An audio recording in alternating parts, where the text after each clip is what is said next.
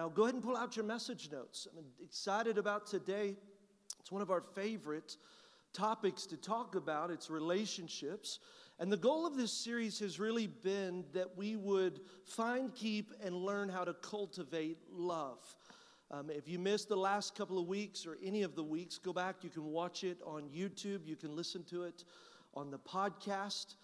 It's been a series where we are challenging some of the social norms. We're challenging some old thought processes and bad habits and old mindsets that really we pick up from culture. We don't pick them up from God. We pick them up from society. And so our goal is to discover what God says about how to have healthy, life-giving relationships. How many know if God is the author of relationships, He'll tell us how to have great, godly, authentic relationships. And so we want to go into what the Word of God says, and we want to get a vision. God, give me a vision for what you say I need to do and what I need to see to have a healthy, life-giving relationship. Proverbs 29:18 says, where there's no vision, people perish. They cast off restraint. See, it's not just about rules and restrictions and regulations, because, you know, if you hear something, you could say, well, it's all about the don'ts, all about the rules and the restrictions. But restraint without revelation leads to rebellion. So it's not just restraint, just for restraint's sake. I mean, think about this. I mean, for an example, if I say don't look at your phone, what do you want to do? And look, if I say don't think about elephants, whatever you do, don't think about, what are you going to think about? Elephants. Yeah, no. So it's not about just restraint. I want to replace the restraint with a vision, with a goal. That it's not about rules and regulations. If we would get a vision for what God has, then I will understand that there's a real purpose for me to live for in what God is telling me to do. And so we understand that. We want to make sure we're building the right kind of relationship. Love is not something that's just going to happen unintentionally to you. You're not going to find godly love that way. It's got to be intentional. Look, when you're fishing, my son loves to fish. Any fishermen in here? Okay, got a few. How many know you're only going to catch fish in the pond that you're fishing in? So we understand that about fishing, but think about when you're trying to catch that guy. Like, right, if I want to catch a godly guy, then I ought to go to the place where godly men are. I probably ought to serve my guts out. I ought to go every week. I ought to give my life to serving and loving and living for God. And guess what? When I'm in that journey and in that process, guess what? I'll find the guy that God wants me to find. Look, don't fish in a sewer expecting something special. You're just simply going to get a rat. Don't go dancing in the club, quoting John 3:16, baby. Missionary dating. No, don't go twerk for Jesus. Jesus? No. Go where godly men are at. See, you wonder why you have problems in your relationship, but you're fishing in the wrong pond expecting something different. We got to go where these godly men are found. And so we got to have a clear vision for the future. We got to have a vision for what we want and understand that healthy marriages, they do not just happen. You got to prepare to have a healthy marriage. You've got to, then once you have it, you got to do what it takes to keep it. That's why the marriage conference this weekend, look, I promise you as a church, we're not looking for something else to do. Like we decided a long time ago, we were going to create environments where people could come who were hungry, who wanted to learn more and be better, and have these environments where they could say, God, what does it mean to have a healthy marriage? Look, this conference this weekend is not just for those who are in crisis mode. And I recognize there'll be many people there that you may be in a crisis mode, and that's awesome. You're in the right place. But I want you to understand it's about being proactive instead of reactive. If your marriage is great, you still need to come. That place needs to be packed with people that say, I'm working on building the vision for the marriage that God wants us to have. And then at the end of it, look, we're going to do a vow renewal. It's going to be amazing. And we're excited. Why? Because we want to not only get the right marriage, we want to keep the right marriage. And I've understood and learned that a lot of times in relationships, the problem, it really has to do with our perspective. Most people, even Christians, they don't really have a biblical worldview. They have a secular worldview. They don't really understand what God's perspective is on the topic of relationships. And the challenge today, even if you go to church, is God's perspective is a little bit controversial. Like, God, I don't even know if I agree. Well, I can understand. I can empathize. There are things that I read in the Bible that I don't understand. But thank God I serve a God who is wiser than me, that is smarter than me. If I understood everything, He wouldn't be much of a God at all. And the challenge many times, and listen to me, we want to shape God in our image instead of letting God shape us in His image.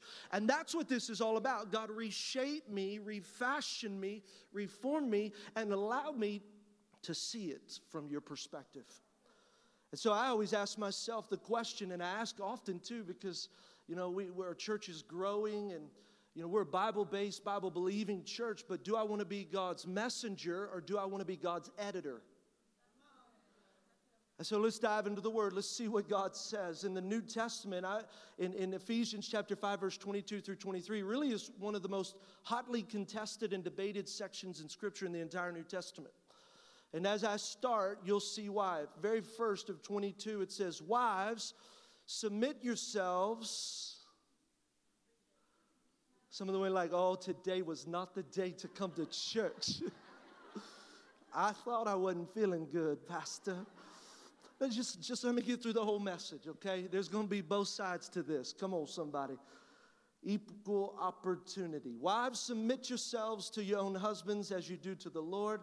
It doesn't stop there, men. Listen, don't just quote that and not keep reading. Let's just get the whole counsel of Scripture. It says, "For the husband is the head of the wife, as Christ is the head of the church." Amen, amen. His body, of which He is the Savior. Now, as the church submits to Christ, so also, wives, you should submit to your husbands in everything. Husbands, love your wives. Thank you. I thought I'd get at least one good amen right there. Just as Christ loved the church and gave Himself up for us. So what are we saying? Jesus was the example for men to love their wives. It says, look, in the same way, husbands, you ought to love your wives. We're skipping down to verse 28. Your own wives, just as you do your own bodies, for he who loves his wife loves himself. And then verse 31 says, for this reason, a man will leave his father and his mother and be united to his wife, so the two become one flesh. If you missed last weekend, I want to encourage you to go back and watch it. Probably one of the most powerful illustrations of two people becoming one. And we talked about the power of joining together. What God brings together, let no one separate. Then verse 32, it says, each one of us must love his wives, husbands, as he loves himself. And the wife must respect her husband. So really, when you read the passage, sometimes you can get it skewed because you read it through the filter of your brokenness. Well, I ain't submitting. And I don't, it's like, but the real thought here, that's not the issue. The thought is love, because if love is the foundation, everything else works itself out. He says it more than 6 times. And really, we see Jesus is the great example for us to love and submit and to respect one another in our lives and in our relationship as husbands and wives. And what does it mean for a wife to submit and respect like Jesus, right? I can imagine someone saying, well, how should I interpret this if I'm a woman? Look, it doesn't mean that men are smarter and more valuable than you. Can I get an amen? I ain't getting no amen. On the contrary, look, women, I believe, they're smarter than men. And look, so think about this. At the beginning of your marriage relationship, when you were dating, who's actually in control? I had one man say, man. Well, listen, look, it's an illusion that the man is in control. Look, that man ain't in control. You see, they want you to think you're in control until you get. It's an act, right? I mean, how many, you got that girl, she's super indecisive. Hey, baby, where do you want to go? Where do you want to go eat? Oh, it don't matter. You're like, cool, baby. We're going to Taco Bell. Boom. Mickey D's. Boom. Hey, baby, what do you want me to wear? Oh, whatever you're comfortable in. So you got your flip-flops, your shorts, your tank top. Look, it's all good while you're dating. Come on. Well, what movie you want to go watch? Oh, I just want to be with you. Okay, cool, we're going to watch Transformers and Die Hard 37. I mean, like we're going, and it's all good. And so there's this illusion. You're like, man, feels good to be a man. That's what I'm talking about. She loves me. And then you get married. And there starts the demise of your control, man. 2 lives becoming one. And you know what it's like we got the big U-Haul. Well, it wasn't much of a U-Haul, but I got stuff, and I put all my stuff in it. She got her stuff, and you remember what it was like, man? You just take you back to the day. I'm going to help you understand how undercover she was. So here you are, you're bringing your life together, and you're thinking, look, she's got furniture, she's got decor, she's got all of her stuff, but I got furniture. I got decor. I got things that I like as well, and we bring it together. She lets you bring it into the house. Yeah, that's the illusion. So I brought it in. Boom. She puts a picture up. It's amazing. It's awesome. It's her picture. She puts her couch there. Awesome. Amazing. It's her couch. But her couch ain't as comfortable as my couch, nor my chair. And so we get there and it's like, hey, baby, what about this picture? This is a picture I had since I was 7 years old. It's awesome. I love it. Don't you love it? She's like, well, why don't we just wait? Let's get the whole picture of what this house is going to look like. So you're like, cool, no problem. Well, you walk out of the living room, it's all her stuff. Go into the bedroom. Same thing. You try to add a lamp. Baby, I love this lamp. I've had it since I was 8 years old. Poppy gave it to me, and it's so special. And oh, it's awesome. I'm going to put it on my side because I thought I had a side. Nah, you ain't got no side. She says, well, baby, why don't we just wait? Well, you think it's cool. It's all good. I got a spare bedroom. Like, ain't nobody going to be in a spare bedroom. Ain't nobody even coming to stay with us. We're newlyweds. They'd be crazy to come up in here. So we go in there, and you try to put your stuff up, and lo and behold, your stuff goes in 3 special places. The garage, a box under the bed, or the trash. That's where, oh, come on, I need you to know women are smarter than men. Come on, don't kid yourself. I'm just saying. I'm still bitter. Still bitter. She's preaching next week, so I got to watch it. We got to know this. Both men and women were made equally in the image and the likeness of God. Both men and women. Look, men and women, they have equal dignity, equal value. Has nothing to do with IQ. It's simply the fact that we complement each other. In fact, complementarian theology is this. It's really, here's a picture of it. I got 2 hands, but I'm right-handed, so I'm dominant with my right hand. My right hand can do things that my left hand can't do, but I got a left hand. And my left hand can do things that my right hand can't do. And then together, when they work together, they can do things that they couldn't do by themselves. That's basic complementarian theology. It's the same thing with the man. Look, you're the husband. You're the leader of that house. But your wife is smart. She's intelligent. She's a gift. She's creative. She's got just as much to bring to this relationship as you do. So you can do some things that she can't, and she can do some things that you can't. And together we can do a whole lot of things that we couldn't do by ourselves. Both have equal value and should be qualified as equal together. That's God's design for marriage. It's not for one person to push the other person down and to make them bend to their whims and their wishes. We're better together. Second thing is submissions for husbands and wives. Look, I just need you to know that when the Bible's talking in this context about submission, it comes with covenant. He's talking about a marriage relationship. I need all the ladies to hear this as well as all the men. All women do not submit to all men. I got one amen. I know some stupid guys, come on somebody, that I would never let my daughter or my wife submit to in an authority. And someone said, yeah, Pastor, well, you don't know who I married.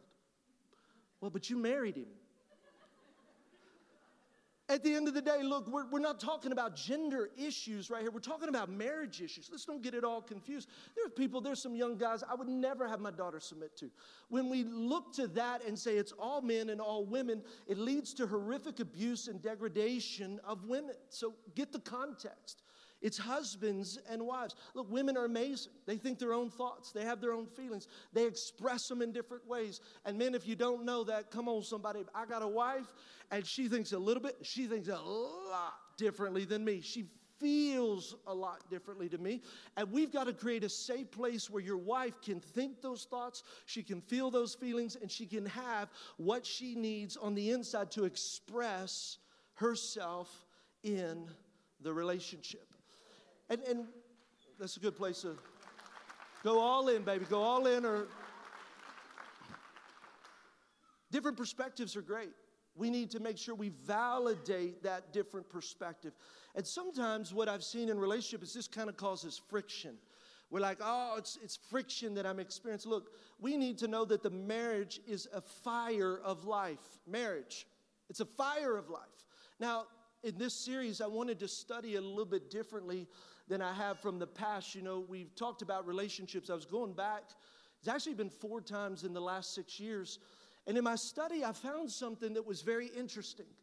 That really marriage is considered the fire of life. Let me explain it to you. When you go back and you study Adam and Eve's names, their names are derived from the root Hebrew character ESH, which means fire. So imagine the picture that as God established the root of their names, he embeds in the picture fire. I mean, so that's a little bit different than what we really would imagine with fire. Now, I know some of you think, well, my love is like fire. And that's awesome. It's great.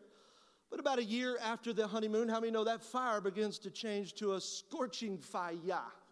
You know, it could be a little bit different. Why? Because you've had enough time to rub each other wrong. You've had enough time to see differences that are not what you thought, because that veil, that illusion has now come off, and you're seeing them for who they really are. And here's what I've realized. Marriage was never intended to make you happy.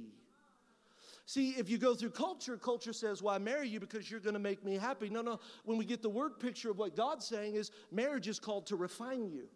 Like you're called to marry that person because that's the right person to make you better. I want you to be better. I don't need you to be comfortable. When they rub you wrong, what it is it's your dysfunction that's coming to the surface. And the fire of that marriage allows it to be purified. Isn't that powerful? Oh, well, you calling me dysfunctional? Yeah, you're dysfunctional. I'm dysfunctional. You're dysfunctional. Why? Because we're not perfect yet. You haven't crossed over into eternity. And so what God does is he allows that dysfunction to rise to the top. And if you will allow it, see, if you have a picture that my husband is to make me happy, you will miss it. Your whole life will be miserable. You will put a demand on someone that there was never intended to be a demand on. But when you look at that man and say, he done did it again, and you recognize that's the fire of God, you can say, okay, God, I know how I'm feeling, but I recognize I feel that because you're bringing dysfunction up. So God, allow that fire to cause me to be purified. I want to be whole. I want to be healthy. I want to be the man or the woman you've called me to be. Marriage is the fire of life. And you're not always going to agree. You're not always going to. And so when your wife tries to make you better, men, receive it. Like, and I know it's hard. Come on, it's like, why are you being so critical? She's like, I'm not being critical. I'm just trying to tell you. Okay, well, why are you always trying to tell me? I'll be in a relationship. I'll be in a conversation, right? And I'm talking. I'm just being me. Just, Jim, my walls are down talking. We'll walk out of there. She got a smile on her face. And I said, hey, that was pretty good. She's like, well. Now she's learned, do you really want me to tell you? I'm like, no, I don't want you to tell me. Just tell me it was good, and then tell me when it's a better time. And she'll say, well, I think you were a little too direct. You kind of went in there. I don't think they actually saw your heart. You know, you just kind of said it. I said, well, what do you mean? I was just telling. She said, I know your heart, but the problem is I don't think they know your heart. So, honey, maybe you could circle back around and talk to them and let them see your heart. I'm like, let them see your heart. You go talk to them. I said what I wanted to say. It's the fire of marriage. It's the fire of marriage. What's God doing? He's allowing that person, listen, who has a covenant with me, to make me better. And that's where I realized, look, Phyllis and I got in a little tiff last week. And I always laugh because it's always whenever we do the relationship series. She's speaking next week, so I don't know what she's going to say about me. It's all game on from there. But at the end of the day, I recognize what I'm learning is that God, when there are these rubs, it's because you love me. You don't want me to walk through life dysfunctional. You want me to be healed. And here's the cool thing. She loves me too. And she wants me to be the best person that God has called me to be. And she's going to do everything she can. And so I know it's painful, but recognize marriage is the fire of life.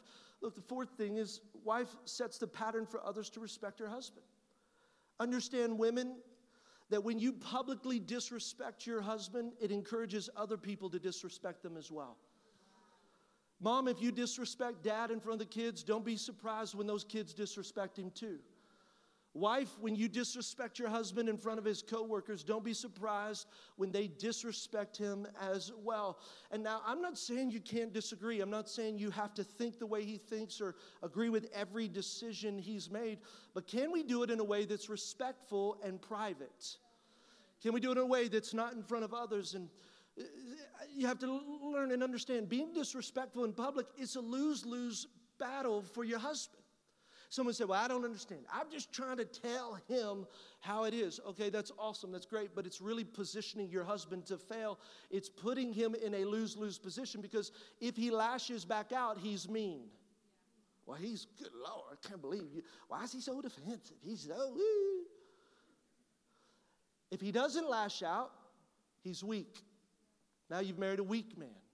So it's a lose-lose battle. And so women, what you're called to be is a helpmate, not a critic.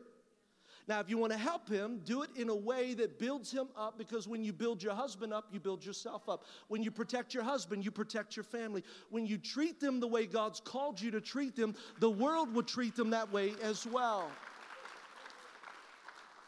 We're all familiar with the Proverbs 31 woman. You know, she's noble, she's kind, she's strong. Her husband and children, they rise up and they call her blessed. But the problem is some of you stopped before you got to Proverbs 31 and you camped out at Proverbs 27:15. A quarrelsome wife, well, is like the dripping of a leaky roof in a rainstorm. Well, that ain't me, Pastor. Drip, drip. Look, there's some men, they're more afraid of their wife than they are of God. Some men, they will do what their wife said instead of what God is telling them to do. Look, and I just got to tell you, men, listen, I love you and I love your wife, but you got to stop it. You're not going to be accountable to your wife on the day of judgment. You're going to stand face to face with an almighty God who said, what did you choose? Did you choose me? So you got to challenge yourself to stand up for what you believe is right. And I'm not saying, look, if it's always a challenge, then you're wrong. But there are moments you're going to have to do things your wife doesn't understand, but that's why God's given you the strength and the grace to stand up and do what's right. And I just want to encourage women too, you know, if you've got if there's a woman in here and you're always right and your husband's always wrong, something's not right. You can't always be right. Nobody's always right. You got to learn to say, God, I'm not going to be critical. I'm not going to judge them, because I've learned this. If I'm looking for something wrong, I can always find something wrong in a situation or decision that another person makes. And so if that's you, you might be this person. Proverbs 21:9, better to live on the corner of a roof than share a house with a quarrelsome. So if your husband packs his bags and sits on the roof, you'll know why. Come on, somebody. I'm not quarrelsome. All right, I'm sure. Fifth thing, submission means your partners, not adversaries. Isn't that interesting? I'm a partner, I'm not an adversary. Wives and husbands work together. And we see the best imagery of this is in the Godhead of what a healthy submission looks like. There's one God, He's the creator of the universe. He's eternally revealed in three parts, the Father, the Son, and the Holy Spirit. So He's three, yet He is one. They've got distinct personality attributes, but they're without division, without any kind of separation. They have the same essence of being. And separately, look, they have their own expressions, but yet they're still divinely equal. We see this great example in the Garden of Gethsemane when Jesus, all God, all man, surrenders His will to the will of the Father. Not my will, but your will be done. Yet he is still God, the Father, the Son, the Holy Spirit. So we see equality with submission. Not a less than, not a lower class. He's respectful and submitted to the will of the Father. And that's a picture of husbands and wives. Wives are not a second-class citizen. They're not second-rate. They're equal, though they walk in submission. And it's this equality that we're looking for husbands and wives to function in the way that God gives us the example to function. Ephesians chapter 5, verse 21, the Apostle Paul said, submit to one another. So, see, that's why I was telling you, ladies, give me a second. It's not just wives submit to your husbands. Because I promise you, I've heard that. Wife, submit. Submit. Look, all right, shut up. Shut up. I mean, at the end of the day, to one another. To one another. What does that mean? That means, listen, I may have desire to say, follow me, but I ought to listen to what she has to say. And I got it, guys. Look, it ain't always easy. Like, I don't want to hear it. That's why it's a work in progress. Submission is mutual, and it takes work. Ain't that right, baby? She's amen. She's going to get home. She's going to be, baby, look, let's read Ephesians 5:21 together. Submit to one another. And then look, husbands, look at what it says in verse 25. It says, husbands, love your wives, just as Christ loved the church and gave himself up for her. So we're called to love our wives. And when we follow the example of Jesus, what was Jesus? Jesus was a giver. He served, he loved, he respected, he cherished. And husbands, that's what we should do. We should serve our wives. We should love our wives. We should honor and respect and cherish them. And when we do this, we're going to see our marriage begin to blossom into the very thing that God has called it to be. And look, guys, single men, if you can't do this, it's like, whoa, that's too much. You're not ready for a wife. Because it doesn't get any easier. Like the mandate doesn't change. Like it's, okay, now, no. That is the mandate from God. And the challenge today is we have lots of men that act like little boys. I know in age you are what we would consider a man, but the challenge in society is you've been trained to think and act like a little boy. You've never been taught how to have a biblical worldview of women, how to treat them with honor and respect. And I just want to take a second, and I want to point out God's perspective on men, how we should treat women. Women, in God's point of view and in our point of view, is women are a treasure, not a commodity.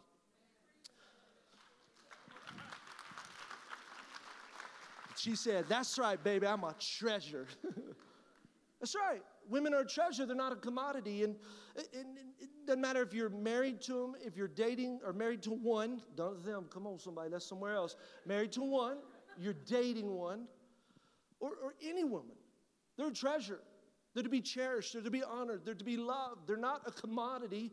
And culture actually teaches us something different. Culture teaches us to view women. They're presenting women as a commodity. What's a commodity? It's something that's bought, sold, and traded.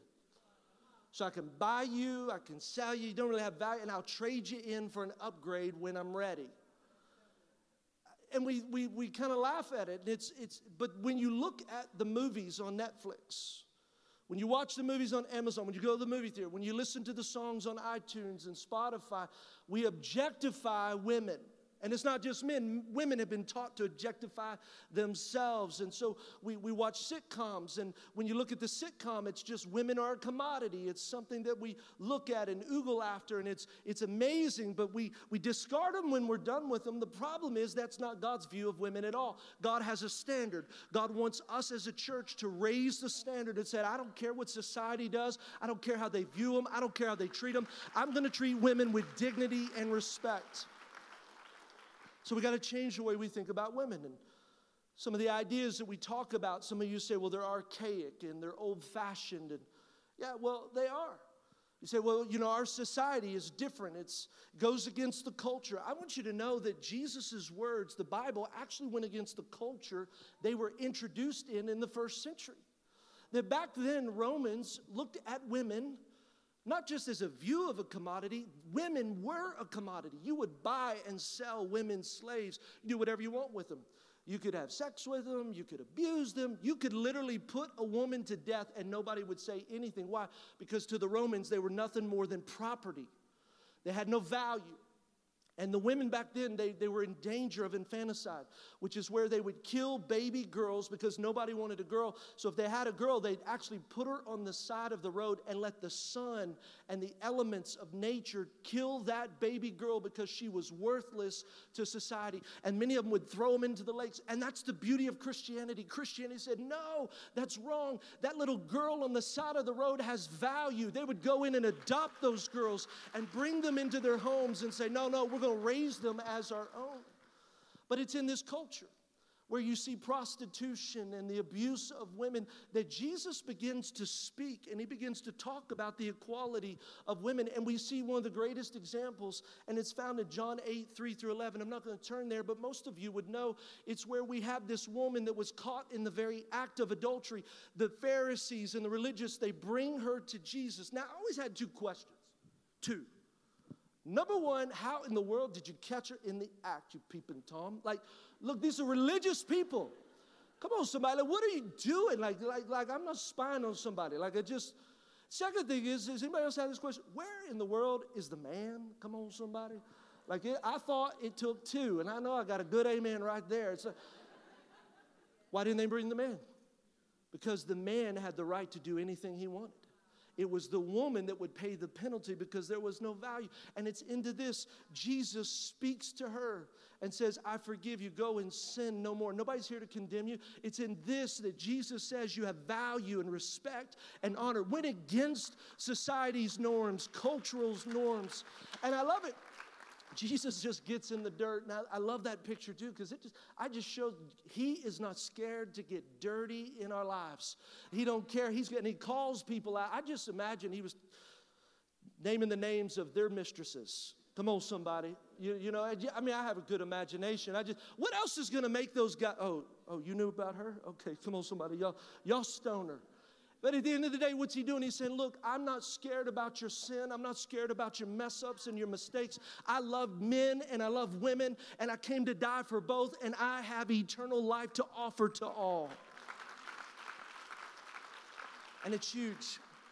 And so we see this revolution in the way that the church reaches out to women. And we saw in the first century women coming to faith, following Jesus in droves, because for the first time they recognized the value that they had in life.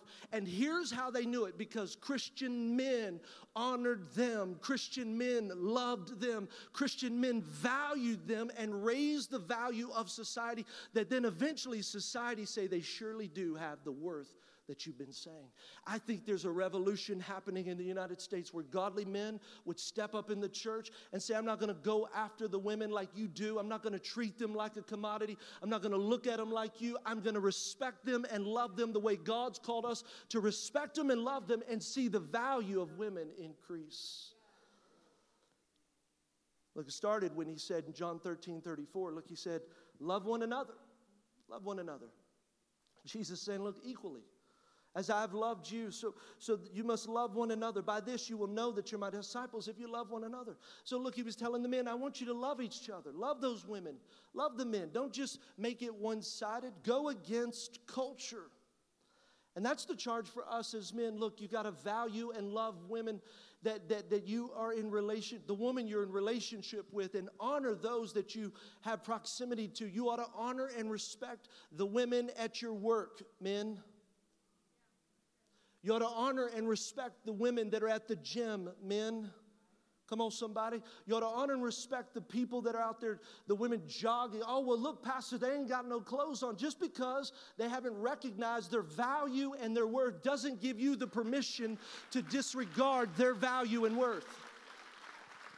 Well, you should have seen what they were wearing. Well, this is what I know. God loves them, and turn your head the other way. Look, respect and honor, God, guys, listen, and I hate that I even have to say it, you should never catcall a girl. Can you imagine the God of heaven sitting down here? I can't even do it. Somebody do it for me. No, don't do it, because you'll be judged. Oh, he whistles too well. But can you imagine God? I mean, he don't need you to affirm his beautiful work. He made it. He don't need no affirmation from you. These women don't need us to stare at them. They want us to honor. Look, the eyes, come on, men, are up here. But Pastor, you saw what they're wearing. No. My job is to bring honor and dignity and worth regardless if they don't understand their value. So wherever we go, we honor and we respect. One last passage of Scripture, and I'm almost done. 1 Peter chapter 3, verse 7. Husbands, in the same way, be considerate as you live with your wives. Treat them with respect. And again, why would he have to say, if it was something that was already expected, why would he have to say it? It wasn't something that was expected. It was uncommon. So respect them. And then here's where some women get a little offended, especially the feminists. It's like, as the weaker partner. Well, don't get offended at that. God created men and women different. So this is the way I'd take it from there. Listen, your husband can probably beat you in an arm wrestling contest. Come on, somebody. That's okay, because you're a lot smarter than him. No, I'm just joking. Come on. I mean, so there's no offense there. It's just God is saying the women are different. And so as such, look, I want you to take good care of them. I want you to respect and love them. And look what he says here. He says, as heirs. That would have been mind-blowing. That would have been revolutionary. Because sons inherit the inheritance, not daughters. Back then, they didn't even have any value or worth. So you're telling me that this woman has the same right and access to the father and to the inheritance as a son? I said, absolutely. So what does that mean, Pastor? I just imagine you going on a date with a girl and God's sitting on the porch in heaven saying, okay, cleaning his gun. Come on, I'll be watching. Why? Because that's his daughter. It's his daughter. Listen, husbands, that's his daughter that we're married to. And I get it. There's been frustration. But you know what brings the fear of God back into me? That is God's daughter. And here's something that I bet you most of you have never even read before. Look at what it says next. So in other words, he's saying, I want you to do all these things. That, I want you to love her and be considerate with her and respect her so that nothing will hinder your prayers. What? You mean if I don't have a proper relationship with her, that impacts my relationship with him? Yes.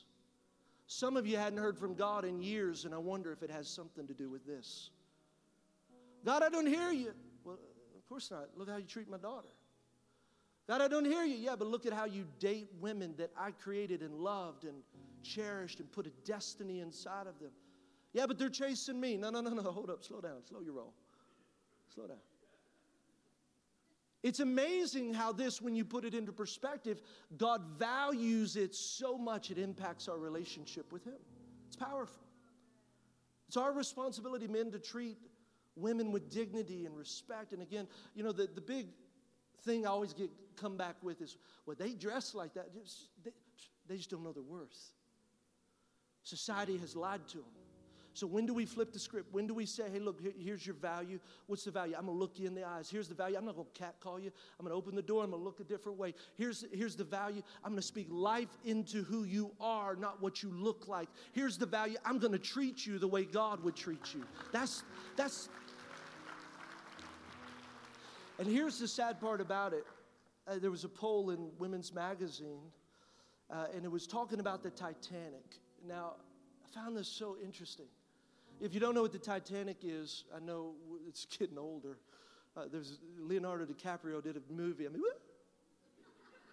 if you don't know that, you might not know what the Titanic. It's a ship that was indestructible, went down in an iceberg. And so the question was, if that happened today, what would the response be for those searching for a lifeboat? Back then it would have been women and children. So there's women and children. And here's the response to the survey by women. It says the lifeboats should be filled up with half men and half women. Look, if you're an anchor bin man, I just need you to know you die. Bye-bye. I love you. We're putting women and children in the boats because of the value that they have in our lives and that God has called us to protect them and to love them. What a tragedy to have this mentality. It's equal. It ain't equal. Men, we got a great responsibility to love, protect. And it's interesting how when marriage rubs you wrong, you forget the responsibility because we're so selfish. Oh, well, she offended me. No. God's just working the edges off of you. That's your dysfunction coming up. Let the fire of God in that relationship purify us. We're going to give our lives. We're going to honor. We're going to respect. Women are a treasure. And I thought I'd just leave with this picture. Phyllis, will you come up? Robert, will you help her up for me just real quick, please?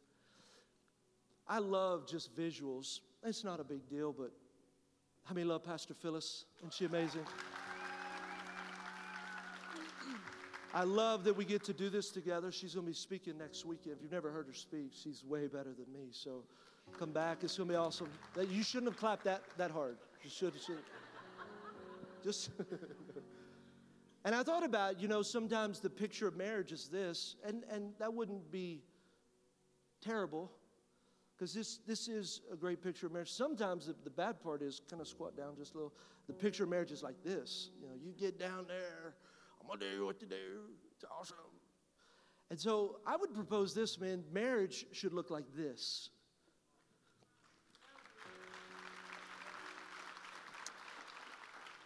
That though we're equal, I'm fully submitted to God. And she is too, but she's ready to walk wherever God would lead us in this relationship. And that as long as I stay here, how many know as long as I'm here, it's hard to have this relationship in the wrong perspective. I can't push her around. In fact, she's got more leverage on me. She can actually, push me down. And I'm in a vulnerable position. And so I would just encourage you with this. Men, look, stay on our knees. Let's say, God, help me to stay humble and fully committed to you. And women, let's just stay fully connected to our husbands. And say, I'm here to support you. I'm here to help you. I'm here to lift you up when you need it. And I'm asked Phyllis, I've asked her just to pray over marriages this morning. I really feel like God wants to do something special. And I do want to invite every one of you to come to the marriage conference. Facebook, you can go and sign up. It's going to be great. And Phyllis, would you just maybe bless them and just say something as we... Yes. Am I so good looking? Yes, I know. I'm like, how am I supposed to pray right now? I said, I'm all like, yeah. So anyway, this morning it's funny, because I didn't realize that he was going to ask me to pray. And he said, I need your help with an illustration. He didn't tell me what it was. And, but it was really on my heart, even as he mentioned just recently in the message about surrender, because at the level and degree, because we're first called to intimacy with God, in our salvation. And at the degree and the level that we open up our hearts and that we're able to be vulnerable and we're allowing God to come in is only the degree that we're able to love and to open up our hearts to our spouse. And that takes work. That's hard. It takes a level of trust, saying, God, even whenever this is hard, like he's saying, I'm still trusting you. And that's the reason why this can still work whenever things get hard, is because it's about our relationship with God first. And so anyway, I felt like that was a great message. That's awesome. Father, I just pray, Lord God, I pray over the marriages here at Anchor Bend, and Lord, just marriages in general today, Lord, in the body of Christ and even outside, Father, those that don't know you. But Lord, I pray for a supernatural just release of unity, God. I pray that you would give us the ability to identify and process those things that are not of you and that cause discord and disunity. God, that we would see things clearly, that we would not see each other as enemies, but God, that we are back to back, that we are on the same page, that we are identifying the enemy and his lies versus the truth, and God, what you've called us to do and be as a married couple and as individuals. And Lord, that you would just give us discernment, help us to fight and to battle together. Lord, I pray that you would just raise the level of commitment, that as husbands and wives, that we would refuse to give up, not just in divorce, but God, just being able to just live together and not fully living with our hearts open and honoring one another and living life together and leading together and really experiencing what that synergy is like to fulfill the call of God on your life and fulfill that purpose together the way that you have called us to, Lord. And God, I just pray for intimacy. God, I pray against every barrier, anything that the world is using to taint what you have called us to in intimacy and marriage. And Lord, I just pray, Father, that you would help. Lord, I call the walls to come down, Lord, walls that have prevented intimacy from happening, true intimacy. God, I just declare true intimacy with you, closeness with you, Father, so that we can in turn be close and intimate with our spouses. And Father, I just pray for forgiveness. Lord, I pray for forgiveness and restoration and healing like never before, God. I pray that there is a renewed trust with you at the forefront, Lord. God, I pray for families, God, that marriages are the foundation and the basis of a strong family. And we need that for this next generation, God, and where we're headed and the things that are happening in this world. We need this next generation to be strong. And Father, for that, I call and declare strong marriages. Lord, we pray for our marriage conference. It's not a coincidence that it is called their Stronger Marriage Conference, because we are better together, Lord. And I just pray for supernatural breakthrough in marriages this weekend. And God, we pray for lives to be changed. We pray for unity, intimacy. And God, we just thank you for what you're doing, Lord, in Jesus' name. And everyone said,